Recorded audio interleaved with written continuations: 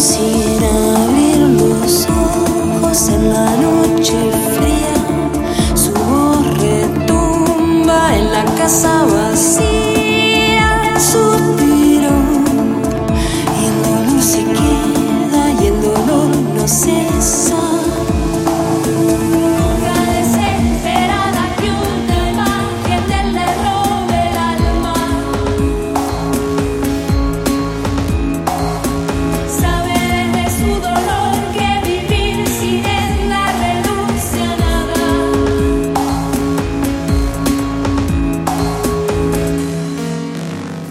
Se rinde ante la mirada de ese pueblo seco que le teme a todo y no se atreve a nada.